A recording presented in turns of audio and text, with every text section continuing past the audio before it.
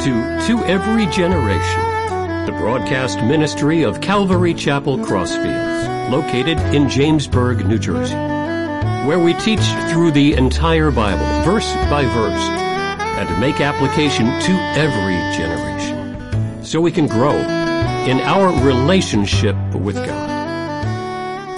Tonight, we're going to continue in the book of Job. So if you have your Bibles, please open to Job chapter 29. As you're turning there, just a quick review. Last time we were given a nice change of course, a refreshing change of course in the book, in the study in the book of Job. Chapter 28 was just a nice refreshing look at godly wisdom. And, Job rightly declared that the wisdom that seems to elude most of us can only be found in God. And if we would only look there first, a lot of the doubt and a lot of the discouragement and a lot of the confusion that we encounter in this life because of trials, those things would be answered. So looking to God, looking to His wisdom, which is found in His Word, and also seeking His guidance and direction and His discernment through prayer. And Job, it was a wonderful little change of direction in this book. This week we're going to look at two chapters because they kind of go together.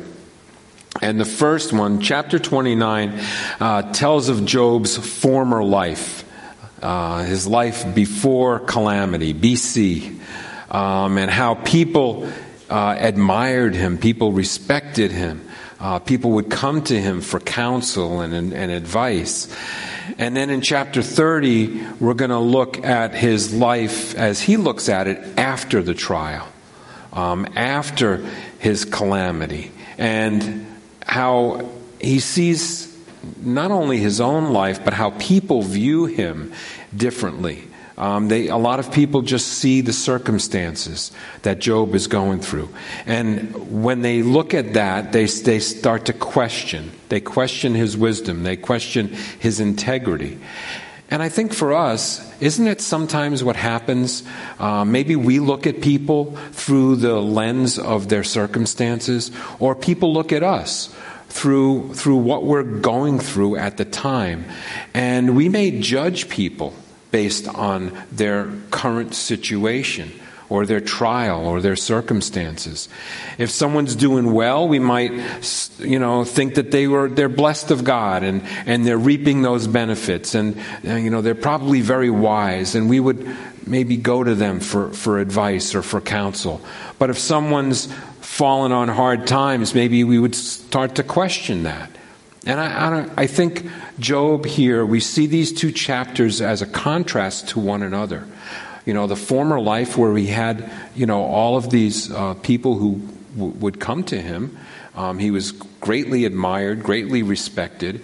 And then after the trial, we see how people kind of relate to him differently. We may not even know the reasons why people are going through difficulties, why they found themselves in that predicament. But our prejudices sometimes will cloud our view of people. These chapters will kind of help give us balance in how we look at others and how we can maybe empathize better with people, even if we don't know the details of what they're going through. And I think that's an important thing. Sometimes we prejudge, or sometimes we would make presumptions or assumptions about what somebody's situation is and why they're there. And I think what we really need to do is just minister, is just find an opportunity to just minister in those things. Job also renews his defense here in a few of the verses, a few of the passages as we go through this. He cries out again for God for relief from his suffering. And chapters 29, 30, and 31 are really Job's closing arguments in his case against his friends and his case against God. So a couple more chapters, and then we start to see a new figure appear on the scene. So tonight we're going to take a look at 29 and 30, and they do go together, like I said before, because the blessings that he declares in chapter 29 have kind of counter griefs and counter complaints in chapter 30, and we're going to look at that. We're going to kind of compare the two. But jumping in chapter 29, verses 1 through 6, it says, Job further continued his discourse and said, "Oh, that I were in months past, as in the days when God watched over me, when his lamp shone upon my head, and when by his light I walked through darkness, just as I was in the days of my prime, when the friendly counsel of God was over my tent, when the Almighty was yet with me, when my children were around me, when my steps were bathed with cream, and the rock poured out rivers of oil for me." So in these verses here, Job is correctly recalling his past, the blessings that he had. There's no doubt that Job was a blessed man. He felt like God was watching over him and his family, and I believe that was true. He sensed God's presence. He sensed God's protection and his provision. And he went to God. He had that personal relationship. He went to God for counsel, and he always felt like God was on his side. And Job was remembering all of those blessings correctly. No question about it. He was definitely blessed with material wealth, right? He had a large family. He had respect among his peers. And he sensed God's hand upon him. And it was good for him to remember these things. I think it's good for us to remember those times when we really sense God's presence, his hand upon us. Maybe the good old days, we might call them. But with a sense of balance. Because I think it's easy for us to look back and kind of have a clouded view of our past memories, either thinking that we were way too blessed, and maybe exaggerating the things that we had, or maybe we had too many trials. Sometimes we don't have an accurate view of our past. And sometimes it depends on what we're going through in the present. That kind of gives us, that obscures those past memories, right? But it's important for us not to focus too much either on the past glories or on the past trials. That we maybe ignore the opportunities that God is putting right before us on a day-to-day basis. Job continues in this chapter to reminisce about the relationships that he had with people in his life. He goes on in verses 7 through 17. "When I went out to the gate by the city, when I took my seat in the open square, the young men saw me and hid, and the aged arose and stood. The princes refrained from talking, and they put their hand on their mouth. The voice of nobles was hushed, and their tongue stuck to the roof of their mouth. When the ear heard, then it blessed me. And when the eye saw, then it approved me. Because I delivered the poor who cried out, the fatherless and the one who had no helper. The blessing of a perishing man came upon me, and I caused the widow's heart to sing for joy. I put on righteousness, and it clothed me. My justice was like a robe and a turban. I was eyes to the blind, and I was feet to the lame. I was a father to the poor, and I searched out the case that I did not know. I broke the fangs of the wicked and plucked the victim from his teeth." So Job is listing here all of the different things that he was able to do through his influence in the community. He recalls the times when he had a ministry to people, when people when even the noble would be quiet because Job is here. Job is going to give us some wisdom. Job has something important to say, right? The gates of the city was that public square, right, where people would go, they would gather, they would discuss current events, they would seek counsel or give counsel to one another. And it was that environment that he was in, that he was a man of influence. People would come to him. He received respect from people. Young and old, noble and common men, rich and poor, it didn't matter. They saw something in Job that was attractive to them in many different ways. But he wasn't only highly respected, he was well liked. Job was well liked. I mean, why wouldn't he be? He helped the oppressed, right? He was kind and compassionate to the downtrodden. Whether there was a person in poverty or there was the widow or the orphan, he sought out those who were hurting, and he desired to help them. That's somebody that we all would like. That's somebody that we all would want to know and become acquainted with. That's just a person who just has a heart for others. And that's very, very attractive. No wonder God said of Job in Job chapter 2, verse 3, when he was having this conversation, right, in heaven with Satan about Job, the Lord said to Satan, "Have you considered my servant Job, that there is none like him on earth?" That's quite a thing for God to say, right? A blameless and upright man, one who fears God and shuns evil, and still he holds fast to his integrity. Although you incited me against him to destroy him without cause. I mean, you remember that scene in heaven as God and Satan are kind of discussing this, and Satan, says, he won't hold fast to his integrity. You take away all that he has, God, and he's going to curse you. And yet Job never did. Job never did. He did hold fast. I think we can all take a lesson from Job's life. Just all the things that he was able to accomplish in his sphere of influence, his care for others, right? And the fact that he was just a blessing to those in need. But Job also recognized evil.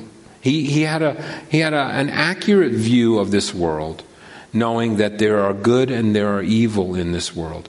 He recognized evil. It says here in these verses, I broke the fangs of the wicked and plucked the victim from his teeth. He saw that people were sometimes caught up in the deceptions of wicked people. Some people might have fallen upon hard times due to just circumstances, or maybe even due to their own mistakes. That it just happens. That's the way life is. But others are preyed upon, right, by wicked people who are only looking out for themselves. I think of these scam phone calls that we get constantly, every day, more and more and more. I had somebody very official sounding left a message on my voicemail saying that he was from the IRS, but and I needed to contact them right away. It's just these kind of people that Job recognized were in the world, and that some people were caught up in that. And his desire was to rescue them, was to expose the evil people, and then to rescue the ones who were caught up. And he was sensitive to that. He had a heart for others, and he desired to help them. I think that's another lesson from this, as he looks back and kind of reminisces and about that kind of his former life. We should have a heart towards people, especially those who are being oppressed, those who are maybe being deceived. And it could be a financial trap that people got caught up in, or it could be a spiritual deception, that someone is being deceived by someone and then taking them away from God instead of toward God. For those of us who know the Bible and know the truth about God and the Scriptures, we can be kind of that watchman for those people. And when we see someone being deceived or taken down, that we could bring it to their attention. We could help them out. The next couple of verses here, in verses 18 through 20, Job recalls his confidence in the future. He says in verse 18, "Then I said, I shall die in my nest, and multiply my days as the sand. My root is spread out to the waters, and the dew lies all night on my branch. My glory is fresh within me, and my bow is renewed in my hand." So again, he looks back, right, at his former life, at his pre-calamity life, and he recalls how he had such joy in the hope of the future. Sometimes we can look back and we can say, yeah, I had all of this hope for a future, and how joyful that makes people. Before his trial, right, he had a great hope for a long and prosperous life, right? Because he had seen how God had blessed him. But it wasn't only monetarily, it was the blessings of family, the blessings of friends, good health, right? All of these things, all the things that we count as important in our lives. He was blessed by those things. And he was able to share his life with the people that he loved and that loved him. And he looks back and he says, I was just blessed. I was just blessed. I can die peacefully, and I'll live a long life. My root is spread out to the waters. In other words, I'm well established where I'm at. God has established me. And then he says, my bow is renewed in my hand, thinking of, probably that, a large family, right? Of children and grandchildren, and just, that large family just to enjoy life with. It was good for Job to recall those things. It was good for him to remember about his prior confident outlook on the future. It's good for us too, because maybe right now things aren't going so well for some of us, right? But we can look back and we can say, well, we had a hope, and God promises, right, a hope for those who believe, for those who are submitted to Him, right? And it helps us get through the difficult times, doesn't it? When things kind of get derailed, things don't go according to our plan. And it's always good to remember God's faithfulness, because that can get us through. My daily devotions this week, I read, it's talking about God's promises and His faithfulness to perform those things that He's promised. And that's important for us to remember, that God has promised certain things and that He's never going to go back on His word. Yesterday's devotion was based on Romans 4:16, where it says, "Therefore it is of faith that it might be according to grace, so that the promise might be sure to all the seed." And then it goes on and says, "The Lord desires that we should have great certainty concerning His promises." Our God does not want us to be plagued with apprehension concerning the fulfillment of His promises. In all that God has promised, He intends for us to stand in bedrock assurance that the promise might be sure to all the seed. Now, we are that seed that Paul is talking about here. The spiritual offspring of Abraham, right? Those promises that were made, and that God can be trusted to follow through on His promises. It's important for us to remember that, to maybe look back when we had that view of our future, and we had a more steadfast faith, because maybe we're wavering right now. Maybe there's some things that are going on in our lives that are causing us to waver. But we look back and we say, no, we believe. We trust. And Job expressed that. He expressed that certainty. And he recalled the assurance that he had in God to do all that he has promised. That's what gets us through the difficult times. Remembering the faithfulness of God, never forgetting that. And then in verses 21 through 25, Job, again, he's looking back and he's kind of rejoicing over his standing in the community. And he goes on and says, "Men listened to me and waited, and kept silence from my counsel. After my words they did not speak again, and my speech settled on them as dew. They waited for me as for the rain, and they opened their mouths wide for the spring rain. If I mocked at them, they did not believe it. And the light of my countenance they did not cast down. I chose the way for them, and sat as chief. So I dwelt as a king in the army, as one who comforts mourners." Now, knowing Job's character, this is not a prideful guy just saying, "This is my resume. This is all I'm just great." This is not what Job was doing. It was more of a humility that it was almost like he's saying, I can't believe that people came to me, listened to me.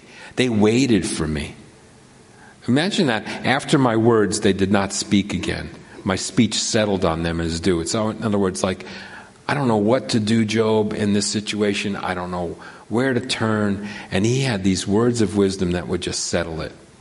That's reassuring.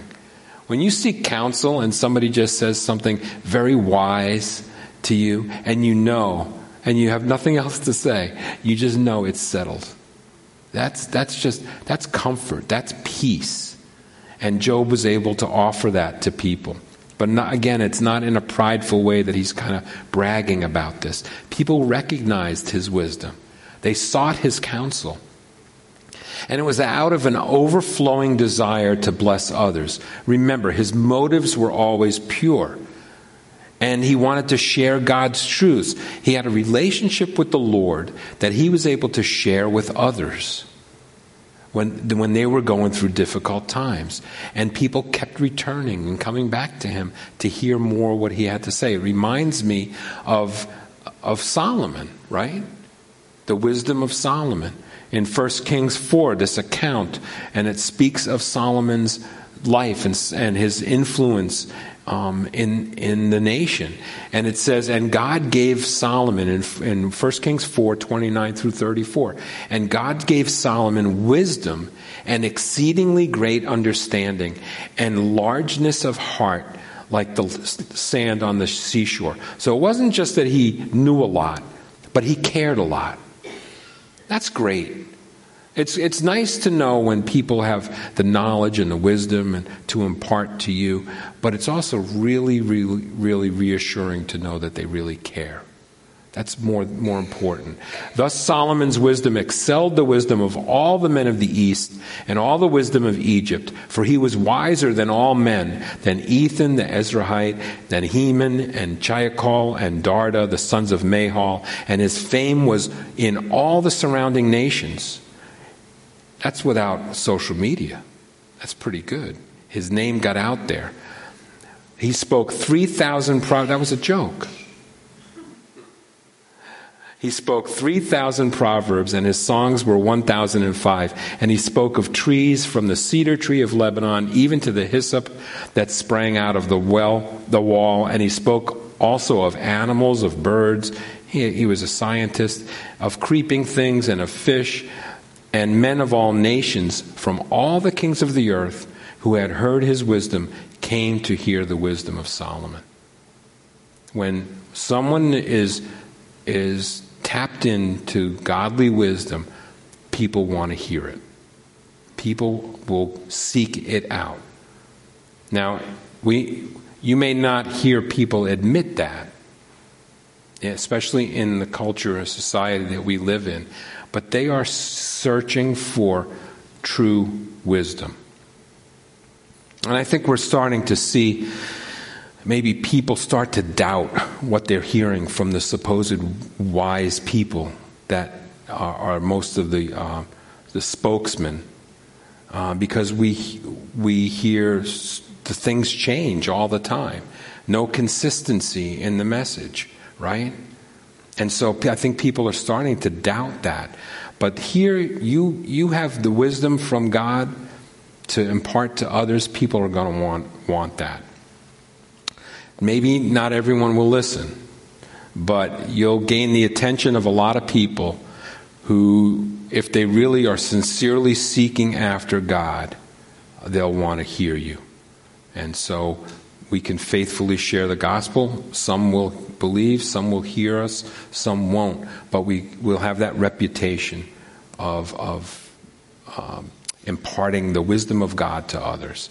So that was a real uplifting chapter. Kind of looked back at Job's life and saw that he just had this awesome outlook on things. Chapter 30 is a little different.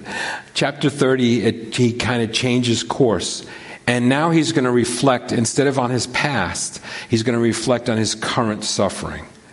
And again, we need to address the things that are going on in our lives in the moment, but we cannot be overwhelmed by them, because there are so many things that God has done through our lives that we can look back and be encouraged through.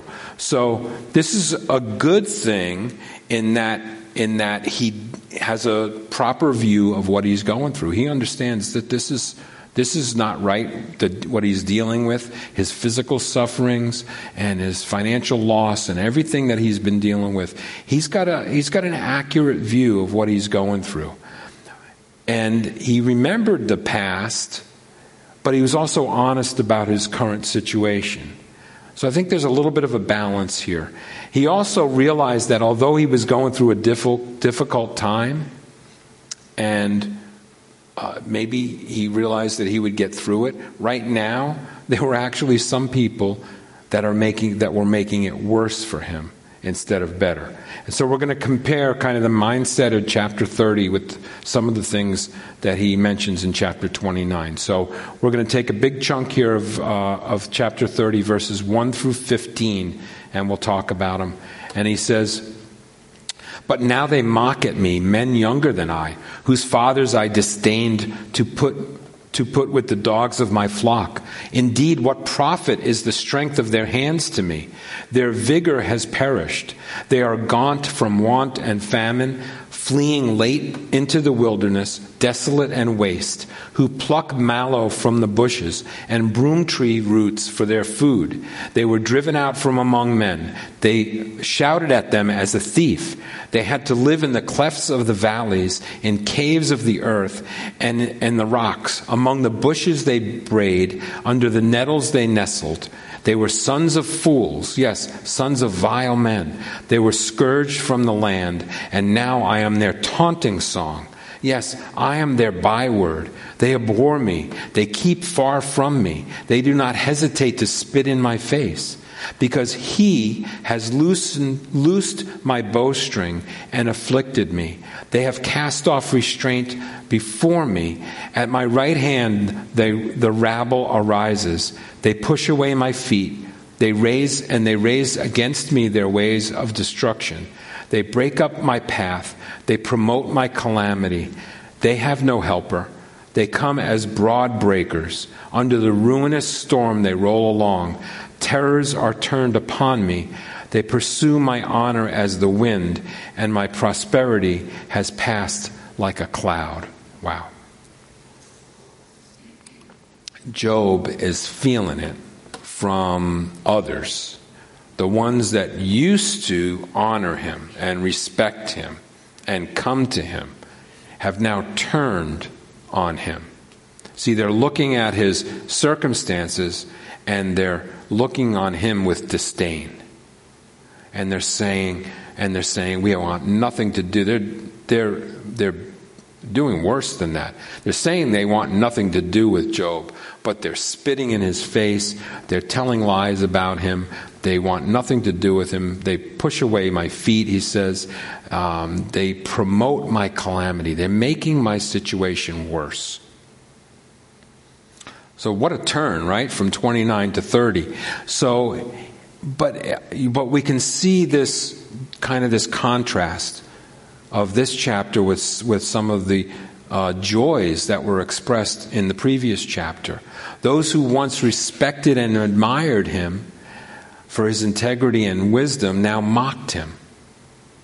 But Job understood that those who are mocking him couldn't be compared to him in terms of integrity and uprightness. And again, I don't believe he was doing this in a prideful way, but he was saying that those that came against him were looking at his circumstances and they were judging him. And they were also seeing that at this point in his life, he had nothing to offer them. See, their motives were self-centered. Their motives were to tear down. Because if they could tear down this once great man, they would be seen as greater. It would kind of lift them up. Don't you find people do that sometimes? They want to tear down the upright and the righteous so that they look better. And that's what exactly was going on here. It says in verse 11, because he has loosed my bowstring and afflicted me, they have cast off restraint before me. See, they recognized here that something's changed with his relationship with God. God has seemingly loosed his hand from Job, right? Took his hands of protection, took his hands of provision off of Job. He wasn't as prosperous or influential as he once was. So those who previously desired his company now had no vested interest in continuing the relationship. There was nothing that they could get out of him. And it's a shame, right, when we see sometimes that people only want your friendship because maybe there's a benefit that they can get from it. And I do want to say that I see sometimes that with God also. That people will take the blessings from God, but as soon as trials come, right, they turn away. They turn away from God. You know, earlier in the book, remember Job expressed this idea when his wife gave him the bad advice, right, to curse God and die. And he says in chapter 2, verse 10, but Job said to her, you speak as one of the foolish women speaks. Shall we indeed accept good from God? And shall we not accept adversity? It's a good question. Should we accept only God's blessings and not the adversity that he allows? Remember, everything that happens in our lives is filtered through God's providence. And so that there's a reason for it. And in all this, Job did not sin with his lips, which is the most important thing of that.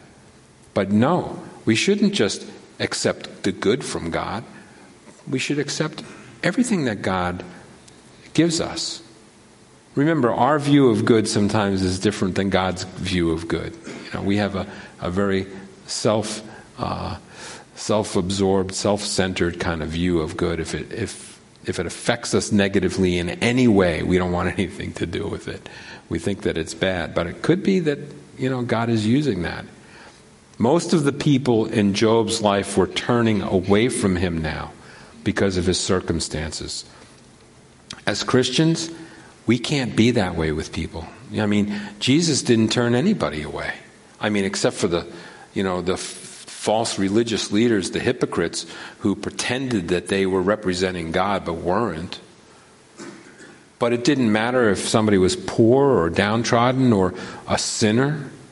Jesus would minister to their needs. We need to be the same way. We need to understand that we all go through ups and downs in this life, don't we? None of us are immune to that. And we need to stick by people, especially in the dark times of their lives. That's when really the rubber hits the road. That's when people really know whether you're a true friend. Are you sticking with them when they're going through a difficult time and they can't offer you anything? It's important to remember that. So Job complains now in these next few verses about his present suffering in contrast again to the blessings that he describes in the previous chapter. So in verses 16 through 23, it says, And now my soul is poured out because of my plight. The days of affliction take hold of me. My bones are pierced in me at night, and my gnawing pains take no rest. By great force my garment is disfigured. It binds me about as the collar of my coat. He has cast me into the mire, and I have become like dust and ashes. I cry out to you, but you do not answer me. I stand up, and you regard me. But you have become cruel to me. With the strength of your hand you oppose me. You lift me up to the wind and cause me to ride on it. You spoil my success. For I know that you will bring me to death and to the house appointed for all living. So we've seen this in Job before. This is not anything new. We've seen kind of this despair and this complaining against God. And he's protesting here. He's protesting against God about his current situation. And not only the physical that he was going through, but I think we can kind of sense a mental anguish in the words of these verses, right?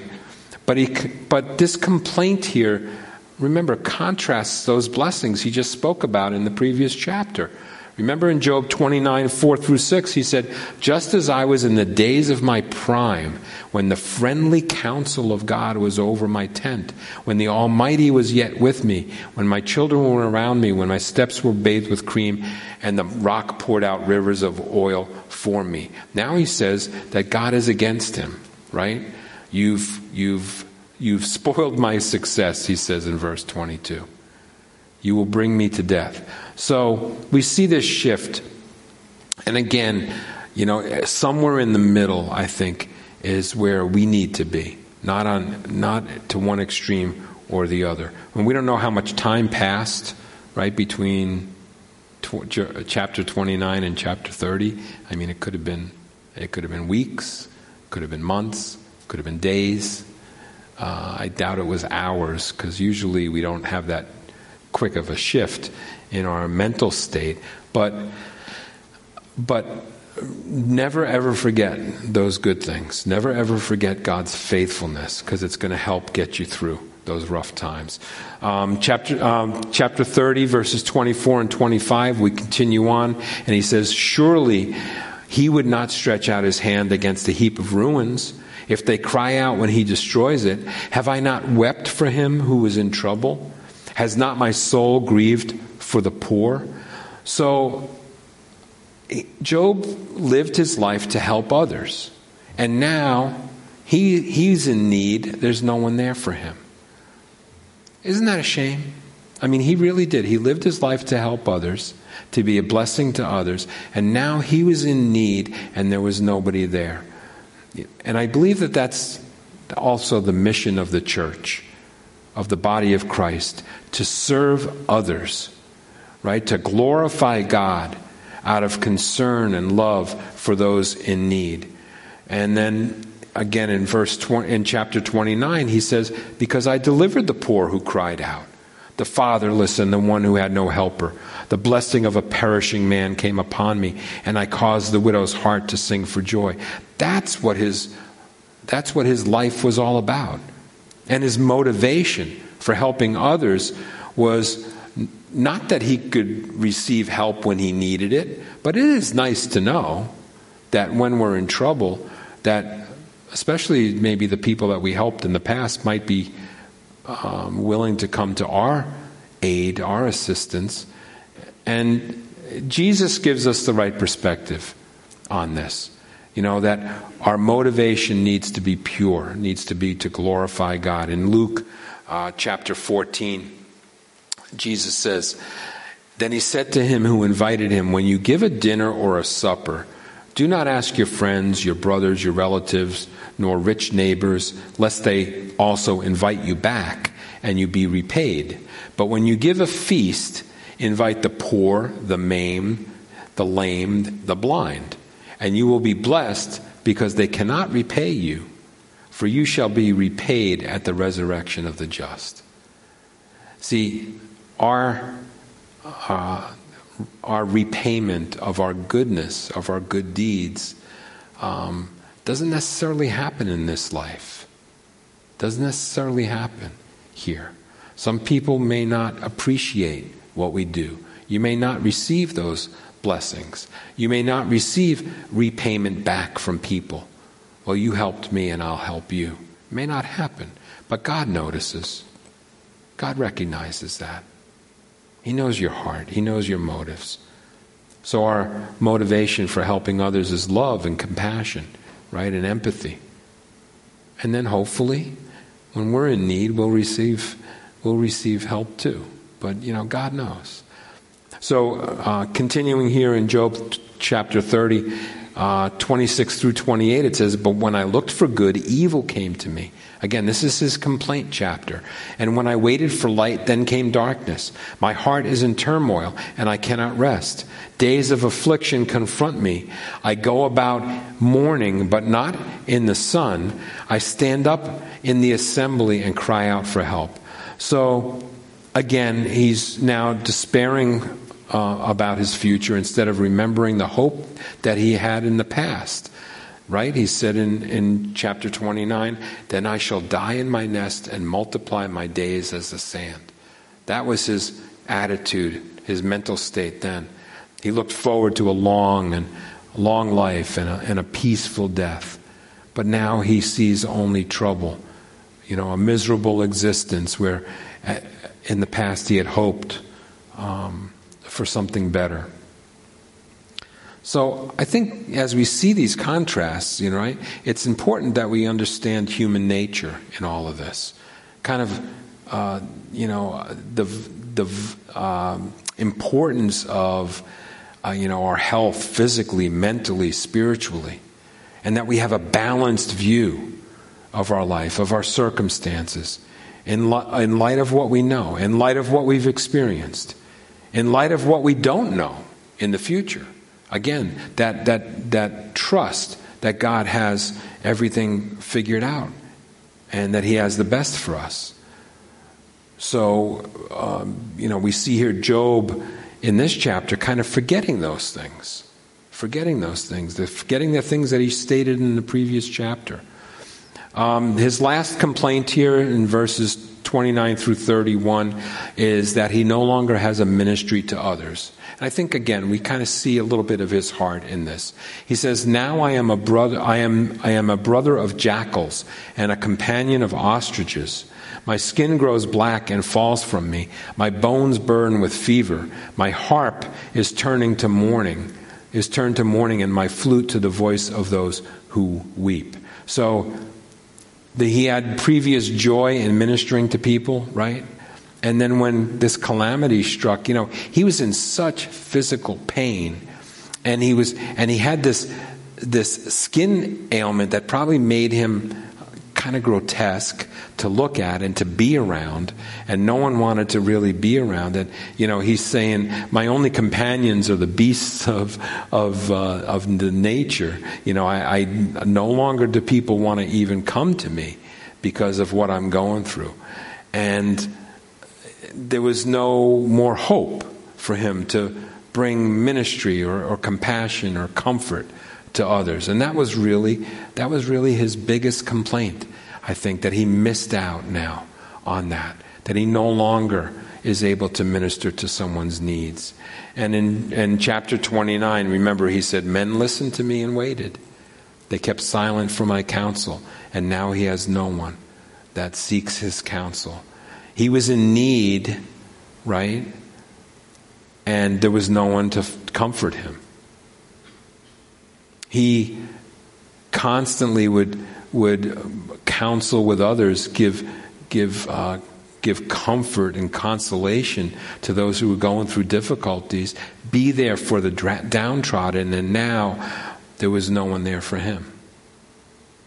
I think there's an important lesson here for us too, and I'm going to take an opportunity to tell you that as pastors who minister to the needs of others, we covet your prayers. We covet your prayers. Believe it or not, we go through tough times too. We go through difficult times. We go through trials. And our desire, and I know a lot of you feel the same way. Your desire is to help others, is to minister to others, right? But as you're doing that, or in your time of need, it's nice when someone comes around you. It's nice to know that if you have a problem, if you have a difficulty, if you're going through a physical trial, that people are praying for you. That's why I think it's important that we look at the prayer list and see, how people are doing and to lift them up. It really, really makes a difference. We covet your prayers as pastors and elders. For those who are here for the spiritual health of the body of Christ, those who minister to the needs of the body, sometimes we need to be ministered to also. So please don't forget to pray for us. No one is immune to suffering in this life. We all know that, right? We minister to others as we've been ministered to, right? God brings people in our lives that we can comfort so that maybe we'll be comforted at a future time when we're in need. But in order to do that the best, I think we need to remember God's faithfulness. Remember God's blessings, right? Because we've all had times of blessing.